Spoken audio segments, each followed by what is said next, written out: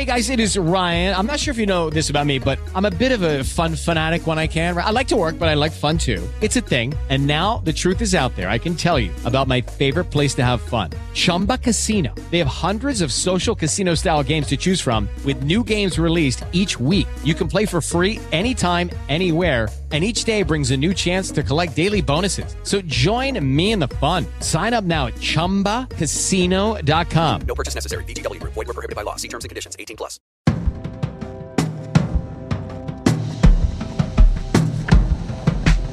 Welcome to Screen Talk, IndieWire's weekly podcast. I'm Eric Cohn, the deputy editor and chief critic, joined as always by Ann Thompson, our editor at large. And it's not, the most active time of the year. We're kind of in that limbo in between a couple of big film festivals and the end of the award season and the craziness of Cannes, but stuff is certainly happening in my neck of the woods here in New York. We had the opening night of new directors, new films, and there's a lot to discuss there, but as much as I'm excited to dig into this lineup, what's interesting about it is that many people who have been going to film festivals like you and me are not familiar with a lot of the films in this. I have to say, I went through. I looked at all 25 of them, thinking I would come up with a few that I'd seen at Cannes or of course you had, right? And there, in this particular, usually that's true. Usually I know a few of the films, and I've often gone to see them. I've often gone to New York to see this, a few films that are playing in this lineup because they're very well curated. But in this case, I haven't seen any of them. I think there are a couple of really interesting reasons. I've seen some, but not all, and in the past, I've seen more. I think there are a couple of reasons.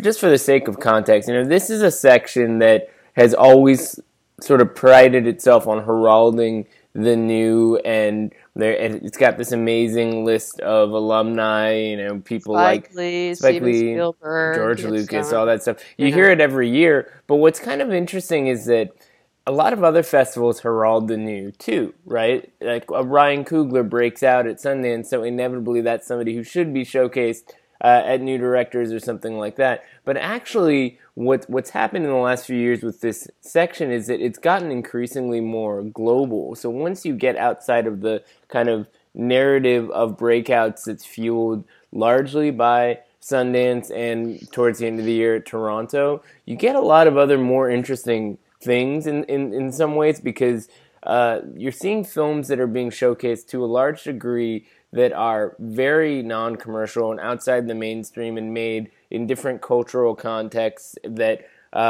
may yield really strong visions of new directors who are bringing something fresh to the table, but they're not they don't adhere to the traditional narratives of big breakout stories. And so this year's lineup it's like I said, much more international, but I think also a lot of variation in terms of styles. I mean, there's a movie that was in the international section at Sundance that very few people saw, a Danish film called The Guilty that I liked quite a bit. That's a police officer taking a 911 call. He's sort of stuck being a dispatcher, and it's basically just him in a room the whole time. This filmmaker, Gustav Mahler. Now, the international section at Sundance is not usually where you hear a lot about those breakouts because it's just not been a section that people pay a lot of attention to. So its presence in a new director's context is very interesting because you can feel the hand of a curator who's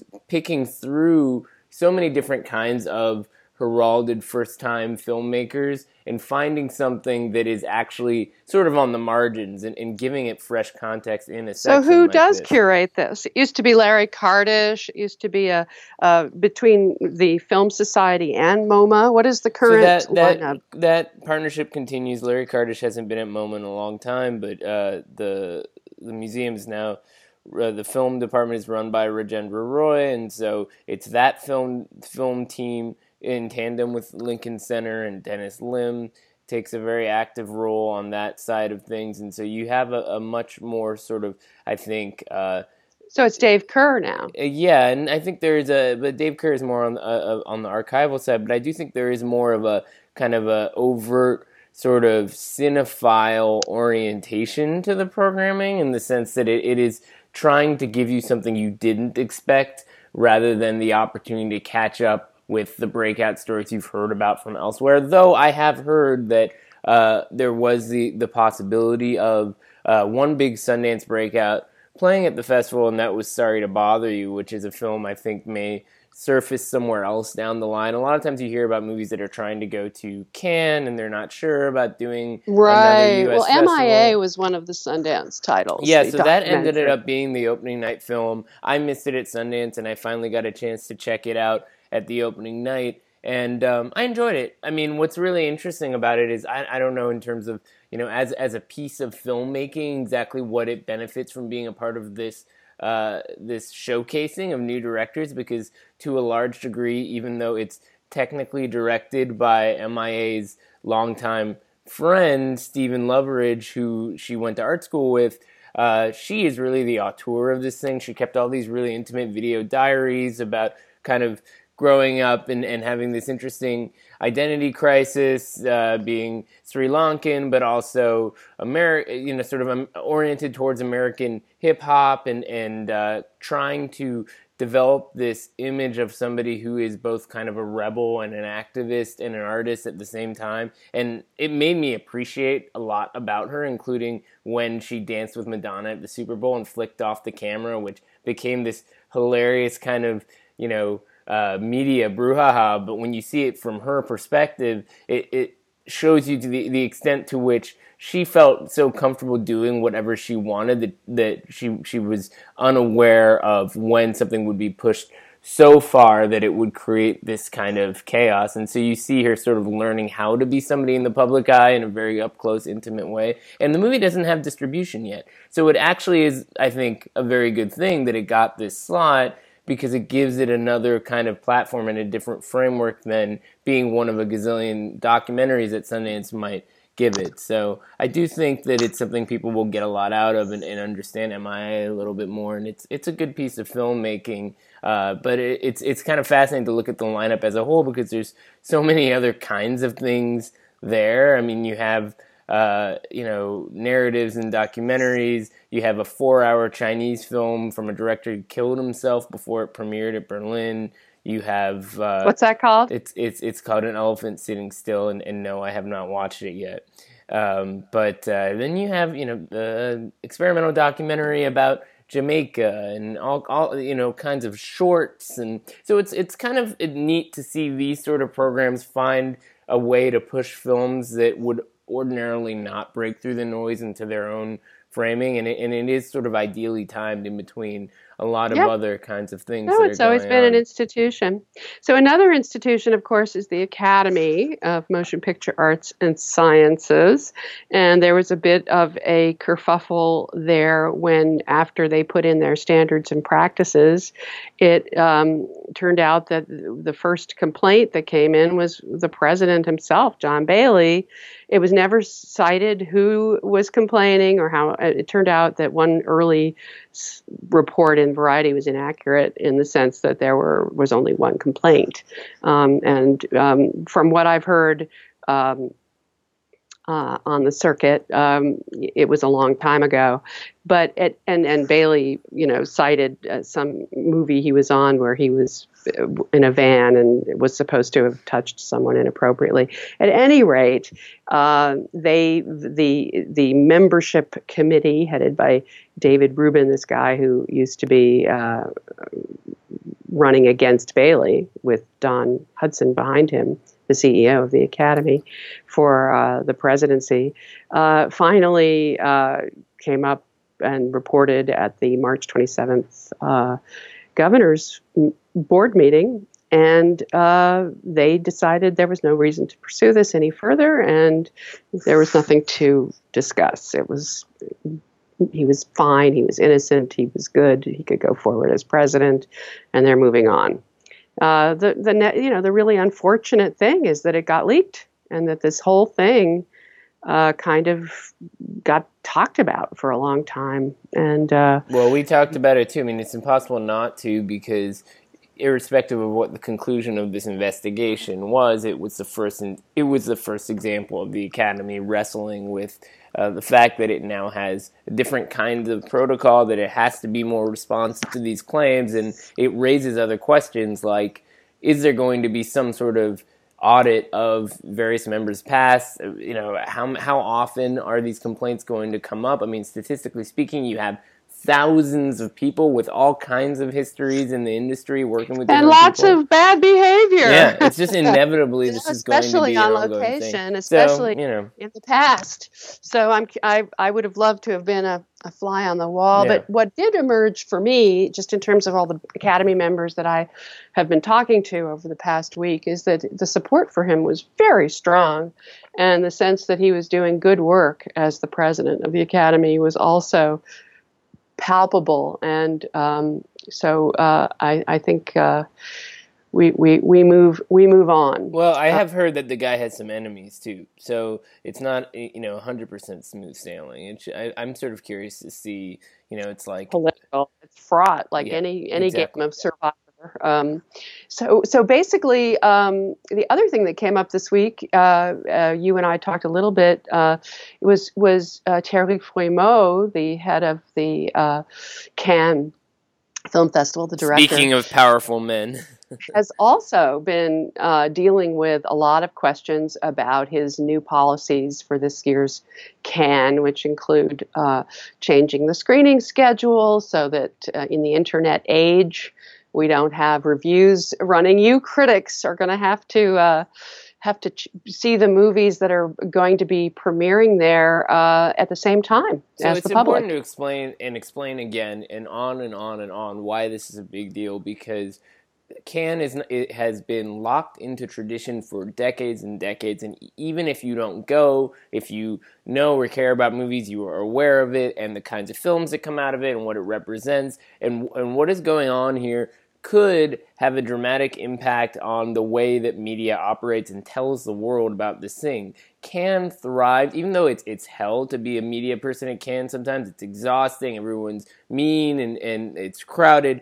Cannes thrives on the media hype. The media it's not a public festival, and the media is a key part of what makes Cannes visible to the world and kind of contributes to its allure. And so there is a tremendous amount of frustration about this idea that critics now no longer are going to drive word of these films right out of the gate. I don't think that's necessarily that is one of true. is one of the concerns. But the other They aren't concern, going to drive a reaction to a movie ahead of its public debut. This is In other one words, of the exactly there that they would was see. a huge gap. No, but An so that was enormous amount of time. but- Back in the print era.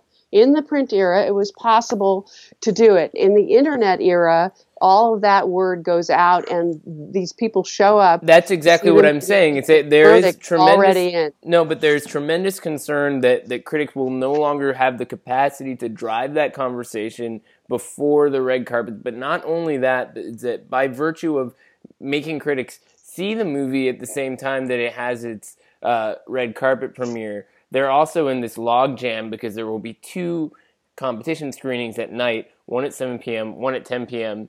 Some critics may be able to get tickets to both, but they're not going to be able to write about both, back to back, essentially, which means that some of them are going to have to get up bright and early to see the movie at its first press screening. So you're going to have this constant sort of snowball effect where everybody's catching up. And I think there's also, in this day and age, it's Back going to in be... the real world, though, in terms of the people reading it, they are back. First of all, remember that 8:30 screening in the morning was running in the middle of the night. If you ran a review at 10:30 or 11 a.m. in the morning, it was the middle of the night back in North America. And if you do run it at 10 o'clock at night or 11 o'clock at night in Cannes, it will be in the middle of the day. Yeah, I agree with everything you're saying, but I also think that while and they're it may not be aware of when everything is screened. this may be beneficial on some level to American press. Traffic will be better. But remember that there aren't a lot of American press at Cannes, and the decision by the French Syndicate of Cinema Critics, which started Critics Week, the sort of smaller festival that takes place at the same time, to write an open letter to Terry Fremeau complaining about this, I think is pretty dramatic, because this is a very influential group of people who really do, I think, contribute to the perception of Cannes in France, and that is where there is a tremendous amount of impact that the festival has in terms of how the industry talks about movies. And so it's hard to explain to people exactly how significant this is, because it really has to do with the media kind of grappling with just how relevant this festival chooses to see it in the conversation about movies. What you're really talking about is very apparent, in the sense that it's from the point of view of what the power of a film critic is. And I think that just in terms of how people get reaction to the movies in Cannes, they will get it a little later. They will get it a little bit delayed. And it's going to make your job harder in terms of getting everything covered quickly. But in terms of how readers and industry people and people who care about Cannes, and by the way, that's a relatively small group, in the end, it's a small group. It could have impact on how movies get picked up. It could have impact on where they're going to be released. So here's what I would say. That is still a very small list. No, but I think it's a misguided assertion, because you might say, okay, it's a small number of people who care about Cannes, but it's a small number of people who directly care about Cannes. It's a large number of people who are affected by Cannes and care about the impact of that, the range of movies, the way that those movies are perceived, how things are talked about. I'm not saying Cannes has ever been a perfect system either. I'm just not sure that this is necessarily the best potential solution to dealing with a very specific concern, which has been for industry people who are working on these films, that their red carpet has been rained on by earlier reactions. Now, it also has to do with, as I pointed out before, it has to do with Thierry Fremeau wanting to be able to persuade studios and filmmakers to show up on that red carpet. Yes, so he is being pressured. Get something positive out of it. That's exactly what I'm saying. But let me finish the thought here, because I think there's an important point to be made here, which is that one of the arguments that has come up as an alternate means of addressing what we're talking about here is having an embargo, right? So critics see the movie in the morning, they can't write about it until nighttime. The backup for that argument, or the justification, is that other major film festivals do it. One example that's been touted is the Berlin Film Festival. We've accidentally broken that embargo before. I see people tweeting after movies, so it is not a perfect system. It would have to be policed really intensely, to the point where I would say if Cannes would have to basically say, if you tweeted about a movie before the embargo was lifted, we're taking your badge away or something like that. But the more that I think about it, they would never do that. I mean, the thing is that and the train has left the station. So now it's just an experiment to see how this system works. Yeah, but honestly, it's like, it's so hard to get Cannes to change anything. I'm sort of curious about, what was the straw that broke the camel's back here? Like was there one specific reaction that upset a sales company that was really important, or was it something? I got into trouble with IFC when I wrote about the Oscar prospects for, On the Road, but there were other examples, I'm sure. But there is something, I think, philosophically intriguing about all this, which is, this is one of the only festivals where criticism is such a key dimension to its environment. Yes. And I'm just so many of them in one place at one time. Just to see, what this does to that this year. It'll give us a sense of, how critics can actually stand out. It may be less impactful than you think. I think you're anxious about how to schedule competitively with the. I've always lived in terms of anxiety, and others have more people on the ground than IndieWire does. I can see why that would concern you, but no, it's not concerning to me. That's not what I'm saying. It's a level playing field. It's not me. It's not that I'm anxious. It's that it's a dramatic effect to the environment of Cannes itself. Look, I've survived juggling a million different assignments at Cannes. When I didn't have a full-time job at any specific publication. It's a place that forces you to work within an inch of your life, and it can be rewarding sometimes if you actually push beyond that and you feel like you can justify it with the work you've put out there. I mean, it's kind of a fascinating process of getting closer to the deadline process in a way. But I do think that it may or may not be good for these movies, especially if there are films that are difficult and require more time to process, that people are going to be working on tighter deadlines, and that may not benefit the first word out on these films. It will be in distributors' interest in this situation to give the critics with whom they have trusting relationships a chance to see the movie ahead of time and prepare a review ahead of time, which they've not been known to do in the past. Or show us the movie early. If you trust us, show us the movie, I bet there's an increase in that. I bet there's an increase in industry screenings ahead of the festival and during the festival. So outside of all this stuff, there are still movies coming out in theaters. We don't just watch movies when we go to film festivals. And this week, Ready Player One finally opens. And last time we talked about it, we were sort of looking ahead to the way in which this movie might play out. Now we're just a little bit closer to that as we're recording. It's about to open, and I don't really know what to make of this. It opened last night. Well, yeah, I guess technically it has opened. It had. In fact, I think one of our people in the office went to see a 7:00 show last night, and there was nobody in the theater. So there's been a lot of concern about how this movie was going to actually play and whether it was going to generate a big reaction. And the word seems to be it's going to do a $12 million opening day and about 52 to 55 million on the 4-day. That's an estimate. So it seems to be a pretty solid bow, and it's already earned about 3.2 million internationally. So we'll see. We'll see whether this is enough. It's an expensive movie. It's not going to be $190 million. It's not going to be a phenomenon. It's not going to be Black Panther. I mean, it's impossible to fathom that. And which Nobody is why said that. Yeah, but I mean, when you look at the dialogue around it, it's a Spielberg movie. This guy's name has been for so long synonymous with commercial successes. Clearly, we have entered another era in which that's not quite the same thing. I mean, I think he hasn't had the level of success that he once commanded in a long time. I mean, we did a ranking and realized that I think The War of the Worlds was the last really big movie that he's done. Yeah, I know, but I mean, it's sort of like there's the specific movies, and then there's the allure, the sense that this name carries that kind of commercial weight. And I wonder how the release of Ready Player One will affect that. I like the movie quite a bit. It's not perfect, but it's certainly one of the more satisfying movies made on this scale I've seen in a while. And I think was eager to see it a second time, and I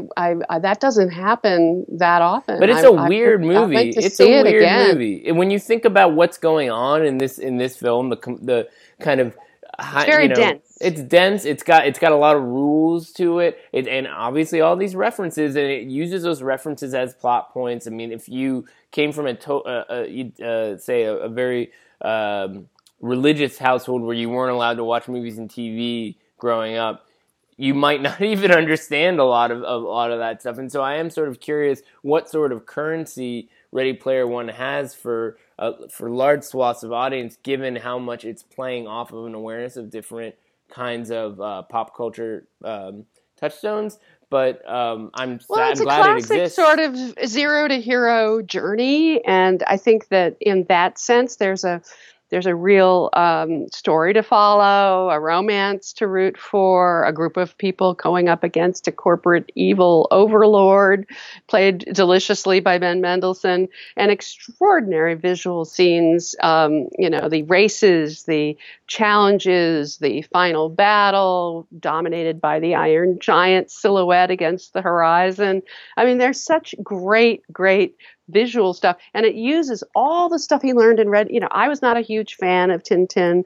I was not a huge fan of the BFG. These are visual effects movies that were not satisfying. In fact, the BFG is one of the few movies he's made that didn't make money, along with I think AI, which I loved. This is a lot like AI in some ways. Yeah, It's I mean, very AI smart. is sort of the twisted dystopian variation on this. I mean, you could This has a argue that twisted dystopian it does, aspect. but it's uplifting ultimately in a way that AI never quite becomes, because it's got that Kubrick DNA in it in a much, more precise way throughout. I mean, it's We're very not allowed to melancholic. discuss it, but there is some Kubrick DNA There in is, this but movie as well. in a very different kind of way. It's more about Kubrick homage, whereas AI was actually developed by Kubrick in a way. But in any And, case, and I'm and curious. Spielberg wrote that To screenplay me, it's himself. like, I think that Ready Player One will become almost like a cult object itself, like the things that its characters treasure over the years.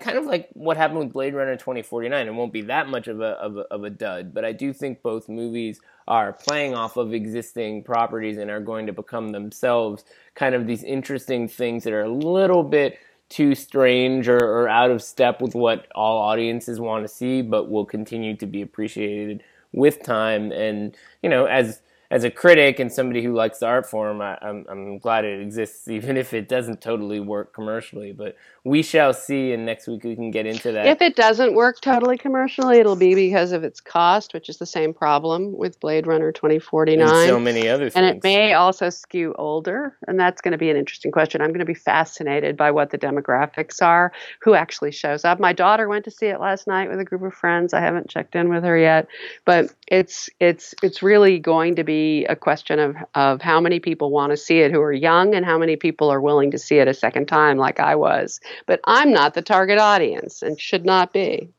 No, and I'm not sure that the target audience is necessarily going to engage with every aspect of this movie that's so impressive. The But it's really references, about their real lives. It's about having alternative kind of. persona in social media. It's about worrying about that. It's about what you do online as opposed to what you do in your real life. I think that that's really the message that Spielberg is trying to get across. That it's really not about all the references as much as it is about what your life is like. Yeah. No, it'll be interesting to see how people actually, what they glean from this film, and at what point is someone going to drop a think piece saying that it's way too much about a white man's vision of the world or something like that. Because I do feel like there is something about the way in which it's a very specific template that, even though it plays off of nostalgia, or maybe because of it, is a little out of sync with our times, but it's very good filmmaking at the end of Well, the I day. actually think the filmmakers and the screenwriters, Klein, who wrote the book, and Zach Penn, changed it up quite a bit. They brought the women farther forward. They distinguished among the different high five characters and made them different from what they were in the book. There's a lot of changes here. The character played by Olivia Cooke. Artemis Samantha is way more active and way more important to the whole resolution of the movie than she was in the book. So maybe there were some improvements made. Yeah, well, we shall see how the audiences respond. In the meantime, if anyone's looking for counter programming, we both saw this movie Outside In that's coming out from Lynn Shelton, and it has no weird futuristic CGI premise of any sort, unless you count Jay Duplass and Edie Falco in some capacity as being sci-fi, because you'd never expect them to be a couple in real life. But I think it's a very well acted really movie. well. Yeah, it's beautifully acted. Shelton has been putting in her time on television. She's worked on New Girl, and Mad Men was the first one, and then she got lots and lots of work. She's just totally in demand, and she went back after Laggies was her last movie in 2014, and she went back and she works out of Seattle, and she made this movie up there as she usually does, and she finally was just so much more comfortable and happy and confident and serene shooting this movie, and it shows. It's really good. And Jay Duplass, whose brother Mark played a role in Hump Day and Your Sister's Sister, he is the front and center this time. I mean, they produced the movie, the Duplasses, but he co-wrote it with her and gives a really good performance. I mean, Edie Falco is no surprise. Yeah, I mean, I think the thing to point out, it's interesting to hear you talk about those two earlier movies because it's, Hump Day and Your Sister's Sister were comedies. They reached for a certain emotional resonance, but they were comedies. This is very much a straight drama. Her first drama. Well, yeah, it's not her first. I mean, if you count some of the stuff with Touchy Feely, for example, was not that was a comedy. It had more dramatic elements. Yeah, I mean, I would disagree with her assessment on that front. I mean, I think she's been sort of reaching her way towards more dramatic territory in the last few movies. I think this one crystallizes her dramatic instincts more than the last few movies. I do miss some of the humor, and I wouldn't say put it on quite the same level as Hump Day, but it is a great actor's showcase, and she's very talented. So, if you like any of the people involved with this thing, I think you'll come away being satisfied with it. Yeah, no, I couldn't agree more. Lynn Shelton is one of those women directors, and she was talking to me about how she learned a lot of action stuff and assembling action sequences and shooting childbirth and stunts and stuff like that when she was on all these different television shows that she did. I think there's an argument for her being the kind of filmmaker that Hollywood should be looking at when they keep saying that there aren't any film directors that they can hire who know how to do it.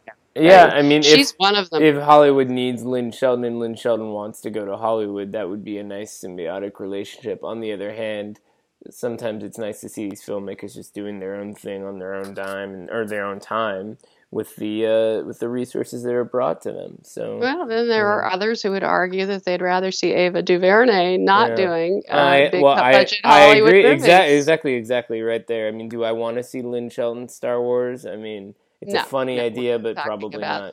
In any case, next week we'll dig more into this Ready Player One situation. We'll have a bunch of other stuff opening Chappaquiddick. You were never really here, so I'm sure we'll have plenty to dig into as we continue to fill the void in between these festivals. In the meantime, have a good weekend, and I'll talk to you soon. Bye, Eric.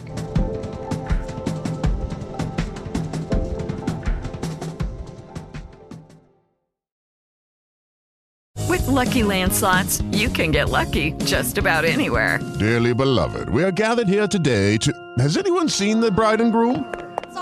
Sorry, we're here. We were getting lucky in the limo and we lost track of time. No, Lucky Land Casino, with cash prizes that add up quicker than a guest registry. In that case, I pronounce you lucky. Play for free at LuckyLandSlots.com. Daily bonuses are waiting. No purchase necessary. Void where prohibited by law. 18+. Terms and conditions apply. See website for details.